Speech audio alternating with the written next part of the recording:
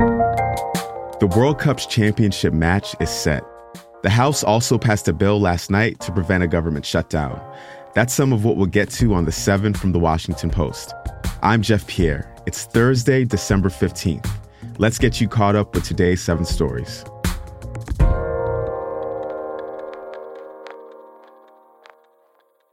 Number 1. The U.S. plans to send advanced, smart bomb equipment to Ukraine. The kits are used to convert unguided ammunition into highly accurate weapons. The U.S. military has used the technology on bombs that can weigh up to 2,000 pounds, usually incorporating them with bomber aircrafts and fighter jets. This would be another significant step by the U.S. to help Ukraine fight off Russian forces. Number 2. A damaging tornado hit New Orleans for the second time this year. The tornado carved a path of destruction up to 2 miles long yesterday. It was part of an outbreak of deadly storms across southern states. Yeah, that's a nasty one. That's a tornado right there. Oh my gosh. Tornado just right here. The storm system is set to bring heavy snow to parts of the Northeast today, and extremely cold temperatures are expected across the lower 48 into next week.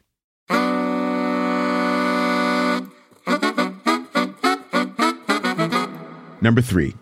The House passed a bill to give Congress more time to fund the government. The government will shut down after Friday unless lawmakers in Congress can agree on a funding plan. Democrats and Republicans say they've reached an early framework on funding the government through most of next year, but they'll need more time to finalize the details. The bill passed last night would push the deadline to next Friday. The Senate also needs to approve the measure.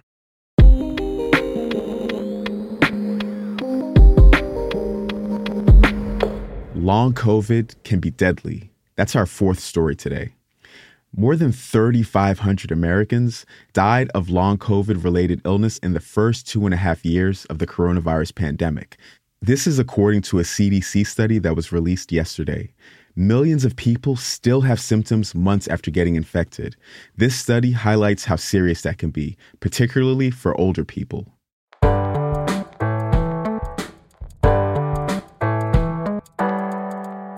Number 5. An iconic American tree is at risk of extinction.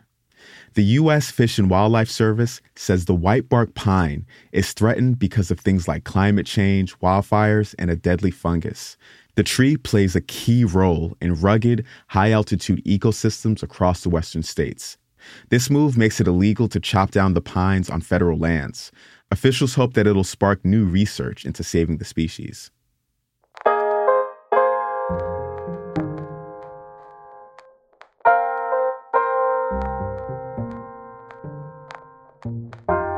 Number 6. Stephen Twitch Boss died unexpectedly this week. He was a dancer and TV personality. You've probably seen him on The Ellen DeGeneres Show, where he was a DJ and co-executive producer. Over a decade ago, I met someone who changed my life and our show. And I'm talking about you, Twitch. Come here. The 40-year-old died by suicide on Tuesday, according to the Los Angeles County Coroner's Office. His family announced his death yesterday.